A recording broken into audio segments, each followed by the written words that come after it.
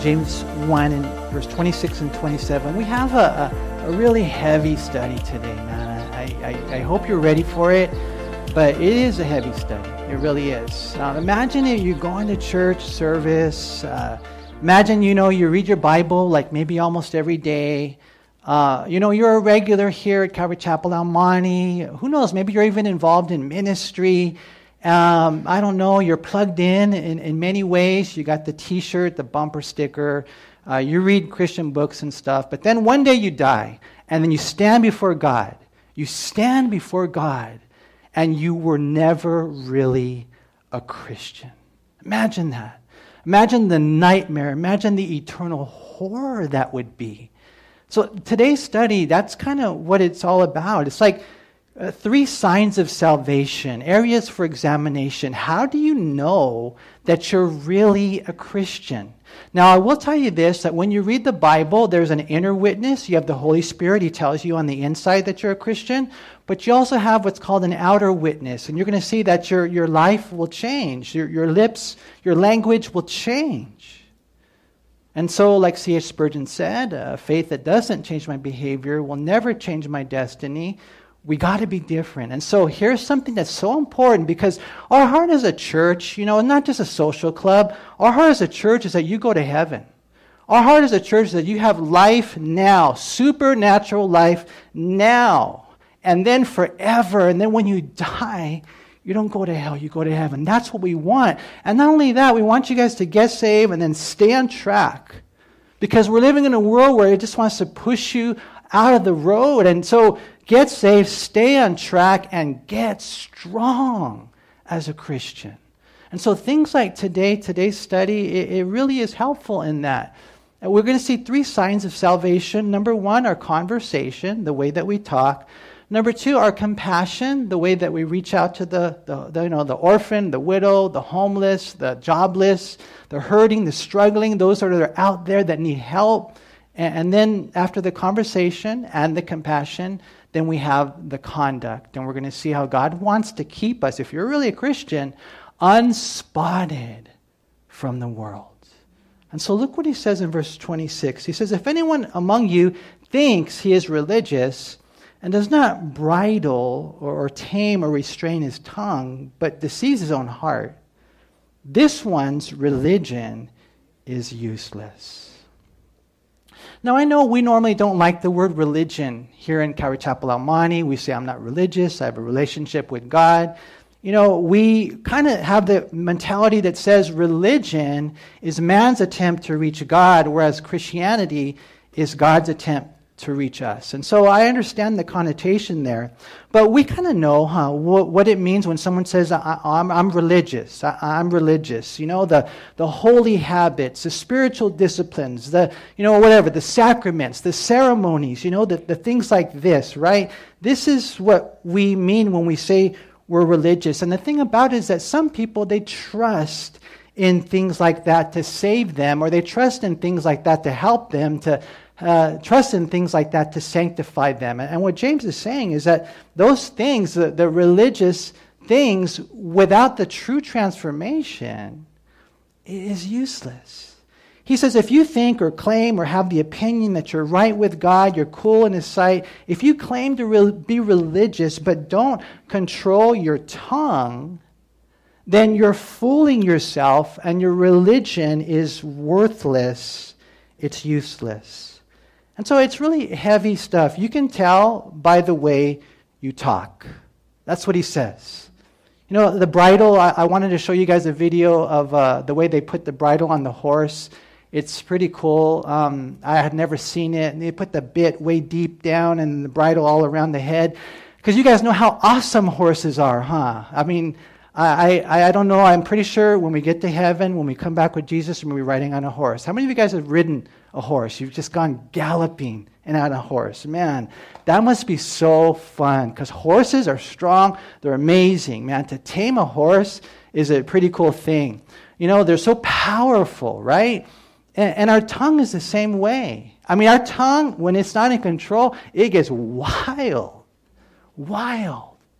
And so that's what James is saying here. If you want to examine your life, are you really a Christian? Well, I go to church, I got the teacher, t-shirt, I went and said the prayer, whatever, I listen to worship music, and, I serve in ministry, I'm a pastor, I'm a priest, I'm a Levite. Doesn't mean anything.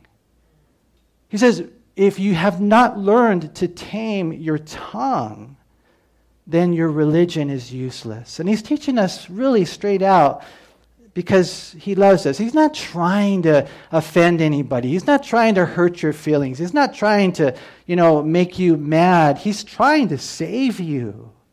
He's trying to help us understand that it can't just be superficial religion, right?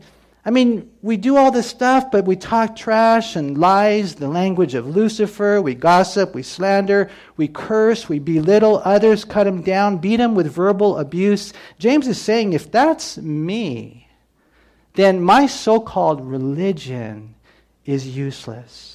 And there are many people who are deceived because they're of the persuasion that the outward rituals are sufficient.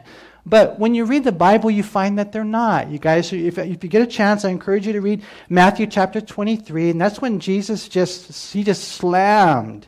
He blasted the Pharisees. The Pharisees were the guys with the robes, they had the tassels, they had the phylacteries on their foreheads and their hands. They knew the Bible inside and out. They would go and they would pray in the middle of the road. I mean, they fasted like crazy. These guys, they would travel on land and sea to win a proselyte. But Jesus said, you have all the externals. You look so good. You look so good on the outside, but inside, you're full of dead men's bones. And if there's anyone, who could be saved by their works and their sacraments and their ceremonies and their external religion, it would be them. But the Lord said, no, you guys are a son of hell and you're making people twice a son of hell. So what we find is that those external things are useless.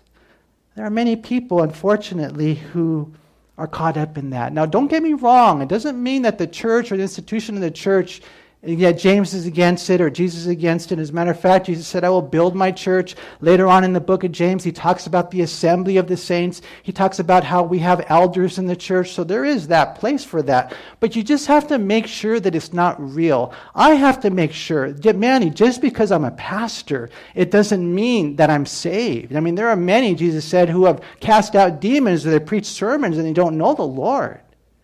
Are you really, truly born again? If you were to die today, would you honestly go to heaven? It can't be just because you said the prayer. It can't be just because you go to church. It can't be just because you read your Bible or pray or serve in ministry. You have to examine your life and to see, has anything changed? One of the things we'll see that it's all wrapped up in is this thing called love. And one of the ways that you can tell, James says, is by the way you talk. By the way you talk. Luke 6:45, it says, a good man out of the good treasure of his heart brings forth good, and an evil man out of the evil treasure of his heart brings forth evil, for out of the abundance of the heart his mouth speaks. And so you can tell where a person's at by the way they speak. And so I remember when before I was a Christian, I used to cuss really bad, 4-letter words, F-bombs everywhere. It was just saturated everywhere. That's how I used to talk. And then when I got saved, we're talking after years of talking like that, God took it away. Now, for me, it was overnight. For me, I don't know how it just disappeared. Now, I'm not saying that's the way it is for everyone, but all what James is saying is you can tell what's in the heart by the way he speaks. And so for some, maybe it's a process. All I know is you got to be on the road to recovery. There has to be a conviction with your conversation. Every time you speak, you're either investing in someone's life or you're withdrawing from someone's life. You can tell if you're saved by the way you talk. For some people, it takes a little longer to clean their mouth from all the garbage or, profanities. I remember one guy, he told me, he said he found out he was saved or he was confirmed in that one day he finally, after being a Christian for a long time, he hit his hand with the hammer and he didn't cuss. And he's like, oh, thank you, Lord. I remember a new believer, and I was about to get in an accident because I took my eyes off the road, and you might say one word, oh, whatever the word is, and I remember saying Jesus, and I was like, oh yeah, that's a good sign that in the moment something good comes out of your heart. And then that's all James is saying. If you think you're religious but you haven't bridled your tongue, then that religion is useless. And what he's trying to do is he's trying to give us something that we can examine ourselves, like the Bible says in 2 Corinthians 13:5, to see whether or not we're really saved, whether or not we're in the faith. I mean, if you look at James chapter 3, turn there for a moment if you would.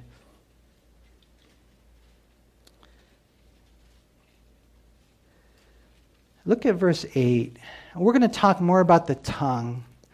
But he says, no one can tame the tongue. No man can tame the tongue. It is an unruly evil full of deadly poison.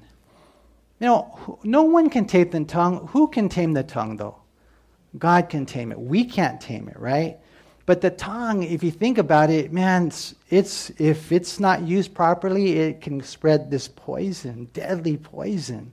It says right here, with it, in verse 9, we bless our God and Father. We're here praising God. And with it, we curse men who have been made in the image of God. People do that. They're here, they're praising God. Next thing you know, they're cursing others out. And, James is talking about it. Out of the same mouth proceed blessing and cursing. My brethren, these things ought not to be so. Does a spring send forth fresh water and bitter from the same opening? Can a fig tree, my brethren, bear olives? Yes or no? No, right? Or a grapevine bear figs? And the answer is no. And so with our tongues, when we're transformed, when we're touched by the Holy Spirit, when God's inside of us, when we're saved, we'll be able to tell, James says, by the way we talk. And that's not just that. We'll talk about more later, but it's just something to begin the conversation. Basically, we'll know by the fruit. And so let me ask you guys a question. What's the most popular or most consumed fruit in the whole world? Do you guys know what it is? What would you say? Bananas is number 2. Sorry, not apples. Watermelon is number 3. Number 1, let's show the picture. I think we have a picture of it. Can you guys see that? Tomatoes. How many of you knew that was a fruit? I'm just curious. So 171 million metric tons of tomatoes are consumed every single year. Pizza sauce, all that kind of stuff. I love tomatoes. They're really good and they're good for you. But you know what that plant is by the fruit that it bears. Right? And it's the same thing with us. I can tell, you can tell by listening to the language that spills forth out of our mouth. Again, not that we're perfect. We're going to sin. We're going to mess up. But we should be on this road to recovery. There should be an aspect of conviction and consistency with the conversation that we have. What we find is the Lord is saying, hey, again, I don't want to sound oversimplistic, but there needs to be a transformation with my tongue. We need to speak good things. Again, when we look at this, how can we know we're Christians? Like you go to the doctor, I don't know if they still do this, but they used to do this. Open your mouth, say, we want to see your tongue. Okay, we can find out whether or not. And sometimes when you're a Christian, it's so cool because I love being around people and they just talk about the Lord. They talk about the things that God is doing. They talk about things of the kingdom of God. I'm not saying that's all you can talk about. I mean, you might talk about the game last night. It was pretty amazing or whatever. But, there's just this general consistency because it's in their heart. So number 1 is a conversation. Number 2 is compassion. Notice what we read in James 1 in verse 27. It says, pure and undefiled religion before God and the Father is this, to visit orphans and widows in their trouble, and to keep oneself unspotted from the world. Now, he may just be talking about religion, or he might be taking it up a notch, where he says pure and undefiled religion. Pure and faultless, pure and genuine. This is the real deal. And the word pure in the Greek, it means not mixed or adulterated with other substances or materials. Undefiled means it's not poisoned. So pure and undefiled religion. And so you guys know what it is to have pure 100% orange juice, right? You guys know what it is. I try to avoid the poison and stuff. This is real stuff. This is good stuff. This is not fake stuff. This is not harmful stuff. Is what? He says visiting orphans and visiting widows in their trouble.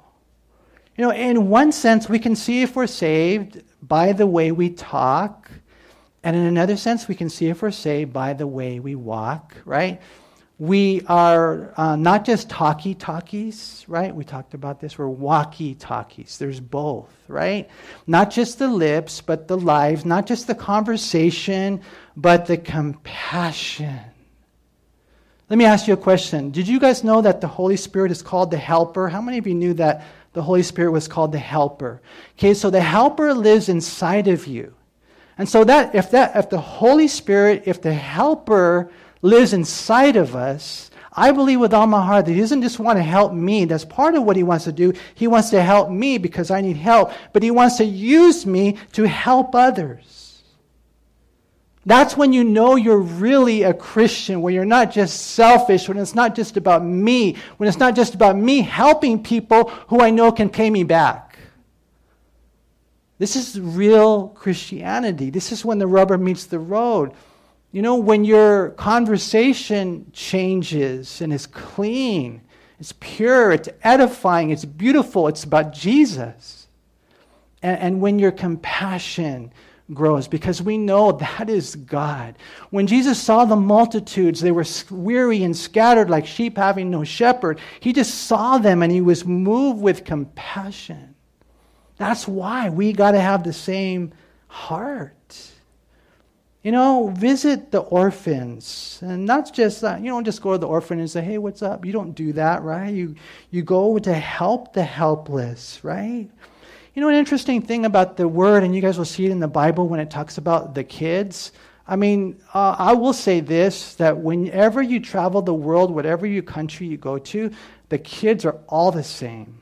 They're beautiful. They're beautiful.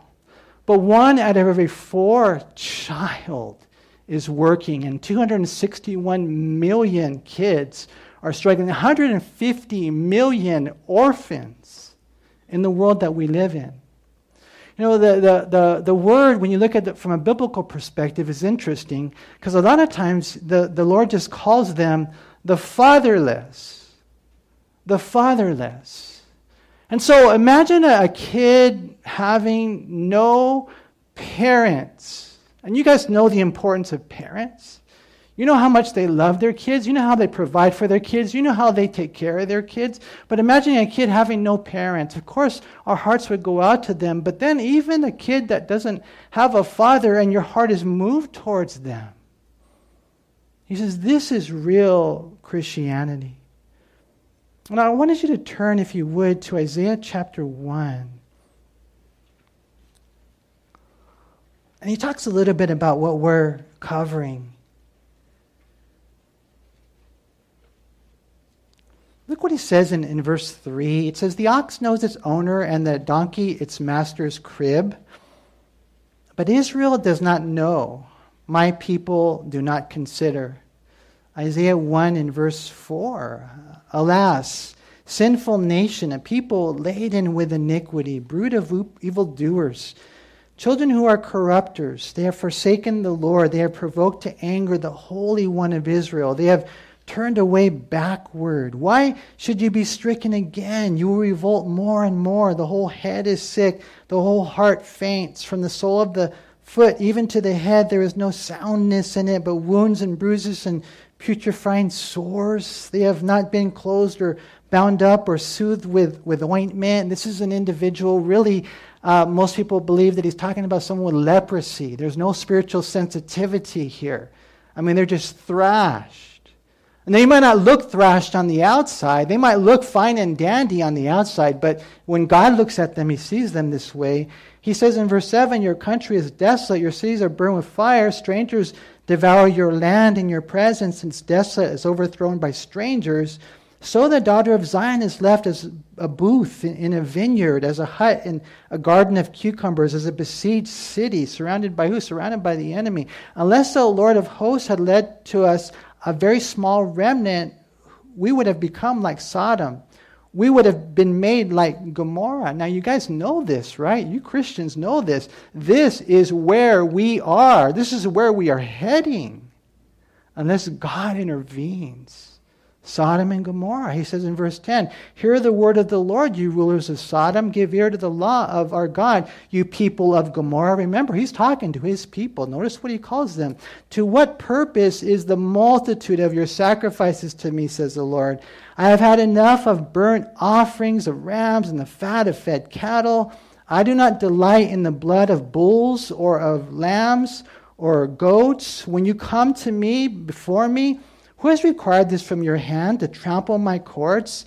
Bring no more futile sacrifices. Incense is an abomination to me. The new moon, the Sabbaths, and the calling of assemblies. I cannot endure iniquity in the sacred meetings. Your new moons and your appointed feasts, my soul, God says, hates. They are trouble to me. I'm weary of bearing them. This is God. This is God saying, I am tired of your religion. He says, when you spread out your hands, I will hide my eyes from you. Even though you make many prayers, I will not hear. Your hands are full of blood. Wash yourselves, make yourselves clean. To me, when I read that right there, you know what he's saying in one sense? I mean, of course, it is applicable to the Christian. You guys, let's get in this to win this. Let's be right in God's sight. Let's be holy, completely committed, surrendered to the Lord. Right? But it's also talking about people going to church and they're not really saved. He says, come, wash yourselves, make yourselves clean. How do you wash yourself? How do you make yourself clean? By giving your heart to Jesus. Believing in him who died for you. He was, nailed to a cross. He rose again. But it's not just lip service. It's not just in my brain. It's not just in my mind. It's in my heart. I'm his. When Jesus asked me to marry him, I said, yes. He's saying, come. He says right here, put away the evil of your doings from before my eyes. God sees it all. Cease to do evil. Learn to do good. That's what we're doing here on a Sunday. Seek justice. Rebuke the oppressor. And here it is, defend the fatherless. Plead for the widow. That's what James is saying. It's the same thing James is saying. It's not about religion. There's this practical aspect of not just conversation, but compassion. And then I love what he says in verse 18. Come now and let us reason together, says the Lord. Though your sins are like scarlet, they shall be as white as snow. Though they are red like crimson, they shall be as wool. When we come on a Sunday morning, we're not just doing our holy habit. This is not a rut. This is not a routine. This is me, for wherever I am in my spiritual geography, saying, I want to be right with God. And you may have been saved for 31 years like me or whatever, how long it's been, but, I want to be right with God. And then there's those who never have made that commitment. I know for sure in a crowd like this, there are some here. I know for sure who don't know the Lord.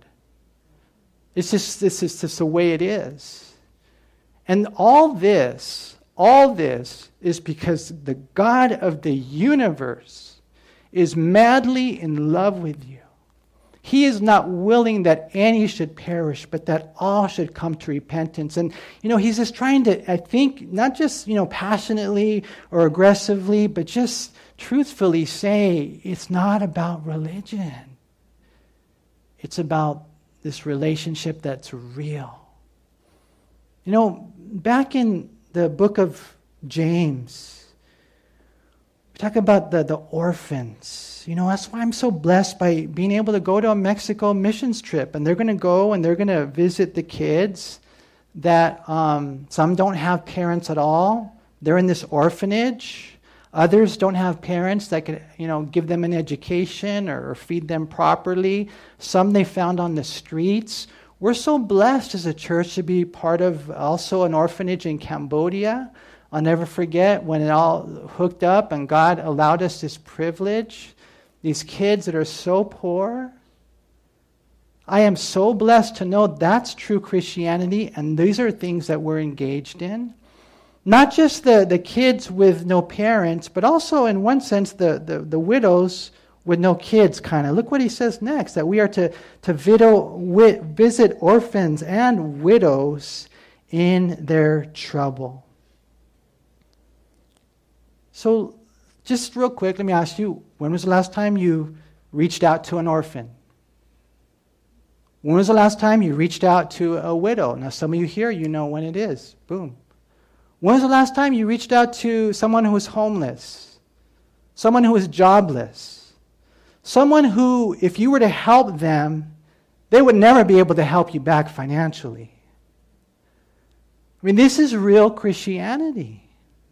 The widows in those days, especially some that became Christians, these are individuals. 1 Timothy chapter 5 and Acts chapter 6 and verse 1, it talks about how, in those days, if the widow didn't have any kids to help them, because that was the way they would be supported when they got older, then the church would help them. And so it says in Acts chapter 6 verse 1 that they gave out a daily distribution to widows. Imagine that every single day, because that's what Christianity really is. I was just so blessed, not to toot my own horn in any way, but super, super blessed, because there's this one pastor's wife, and her husband, died. He was a pastor of a church, and I don't know why God just laid her heavy on my heart. And I would pray for her. I never dreamed that I'd meet her. And then the one day that I finally met this widow, I just, man, my heart just melted in her presence. There was a special place in her heart for me, and I just told her, listen, if you ever need anything, please, I just want you to know that we would love to help in any way, because, I don't know, there's something there, and the Lord does the hookups, and I was just so blessed. Maybe about, a couple months later, she called. I couldn't believe it. I didn't even know she had our phone number. Somehow she ended up calling us and allowing us to help her. And so this is really something that we can see in a very tangible way. This is love, because really where there's love, there's life. Remember what the Lord told that guy who came and asked him, what's the greatest commandment in the Bible? And Jesus said, go to church. No, I'm joking. He didn't say that, right? He said what? What did he say? To love the Lord your God with all your heart, all your soul, with all your mind, and all your strength. And to love your neighbor as yourself. And then what did the guy say? Well, who is my neighbor? And that's when Jesus told the story of the Good Samaritan, right? And there's this guy that was on the road to Jericho. He fell among thieves. He was left for dead. And guess who passes by him first? First, it was the priest. The priest, the high priest of Israel, saw him there, and he just passed on by, on his way to hell. After him, guess who came? The Levite. They were the helpers to the priest. He saw him there. He saw him in his blood. He said, oh, this is probably a dangerous situation, and I have to go to church and be there at a certain time, whatever. And he passed him by. But then who came next? It was a Samaritan. The Samaritans were despised by the Jews because they didn't cross every I and cross every T and dot every I, and they didn't do all that religious stuff. But the guy, what does he do? He picks him up, he puts him on his horse, he tends to his needs, he takes him to the inn, and he says, listen, if this guy needs anything, I'll pay for it. And Jesus said, this one went home justified. Because this is what true Christianity is. If you're not a Christian, and then you look at stuff like this, hopefully today you become a Christian. If you are a Christian, I would also say that James is probably encouraging us to move in this direction. How can I speak better? How can I help others? And then the third thing is interesting. He says right here in James chapter 1 and verse 27, pure and undefiled religion before God and the Father is this, to visit orphans and widows in their trouble, and to keep oneself unspotted from the world. Now, just in case you're thinking, well, being a Christian is about morality and it's about social benevolence. Because there are a lot of people like that. We're like, oh, I don't, have really a hunger for God and the Bible, but I do good deeds. And that's why James here says, well, hold on a second. There's one more thing that we got to talk about, and that is that you have to keep yourself unspotted from the world. Unstained from the world, unpolluted, uncorrupted, uncontaminated by the world. Now, when he talks about the world right here, what he's talking about is how the whole world, 1 John 5:19, is under the sway of the wicked one. Did you guys know that? That out there in the world, pop culture is just so far away from God. So far away from God. All the media, all the things that you see, not all, but almost all, the things you'll see in Hollywood, all the crazy, politicians. I mean, the things that we see are going on, not all of them. You got a remnant that's okay, but for the most part, the world that we live in, especially the United States of America, is intoxicated by the world. And what they're trying to do is they're trying to stuff their lies and their agenda into your heart. And they're doing everything they can. And sometimes even Christians or people who go to church are buying everything they say, hook, line, and sinker. The other day I saw a video, and I wish I had more details for you, but it was a really... because, Disney, you knew it was inevitable. Eventually Disney's going to go gay, right? Of course they're going to start, influencing children, right? Because that's what they believe. They believe that's right. God believed that's wrong. What do you believe? Romans chapter 1, 1 Corinthians 6, it says that if you're homosexual and you continue in that lifestyle, you won't go to heaven. And so the whole world is saying, no, it's good, it's something to be proud of. Again, we love everybody, but we have to be careful. There's this video, and it's just one of the shows for the kids, I don't know, some musical show, and you get these two guys, and they're just madly in love, singing to each other. And, maybe you're old enough, and you wouldn't be influenced by it, but your little, tween, child, they might not, they might be influenced by it. You might not even know they're watching it. And that's how the world, and not just that, so many things that are contrary to the Scriptures. The world here, it describes the total system of evil that pervades every sphere of human existence and is set in opposition to God and to righteousness. We as Christians, we are in the world, but we're not of the world. One day I'm going to get that tattoo, not of the world. Have you guys seen the little, not of the world? So when I say tattoos, people look funny at me. Don't say that, Manny. That's another study. We'll talk about that another day. But Jesus said, we are in the world, but not of the world. And what that means is like that's why I like Ryan so much, because he's willing to go out there on the front lines. He's willing to be with, everybody that you can imagine, whatever, because we know who we are. We're not better than anyone else by any means. We love the world. John 3:16, for God so loved the world. We love people. But as far as their agenda and their lies that are contrary to the Bible, we are not polluted. We don't let that mindset find a home in our hearts. We're unstained by that. And James says that's how you can find out if you're a Christian. Let me give you 4 things to add to that, and then we'll close and wrap it all together. Because when it comes to the world, you guys, you're in it every day. You guys are in the front lines, and my heart goes out to you. But let me tell you, number 1, do not be friends with the world in that sense. Like I said earlier, you can have friends who are unsaved, but as far as the lies or sway of the wicked one, don't be friends with that. James 4:4, it talks about that. Number 2, do not love the world. Next thing you know, you, like Ryan said, you got the shiny objects, whatever. They wrap it up so nicely. The music is good. The camera, the music, the movies are all good. He says, listen, if you are friends with the world, next thing you know, you might love the world. So the Bible says in 1 John 2:15, do not love the world or the things in the world. If anyone loves the world, the love of the Father is not in him. And then thirdly is do not be conformed to this world. And now ultimately that's what they're trying to do. They're trying to conform you into their image. They're trying to change your mindset and take away the biblical worldview.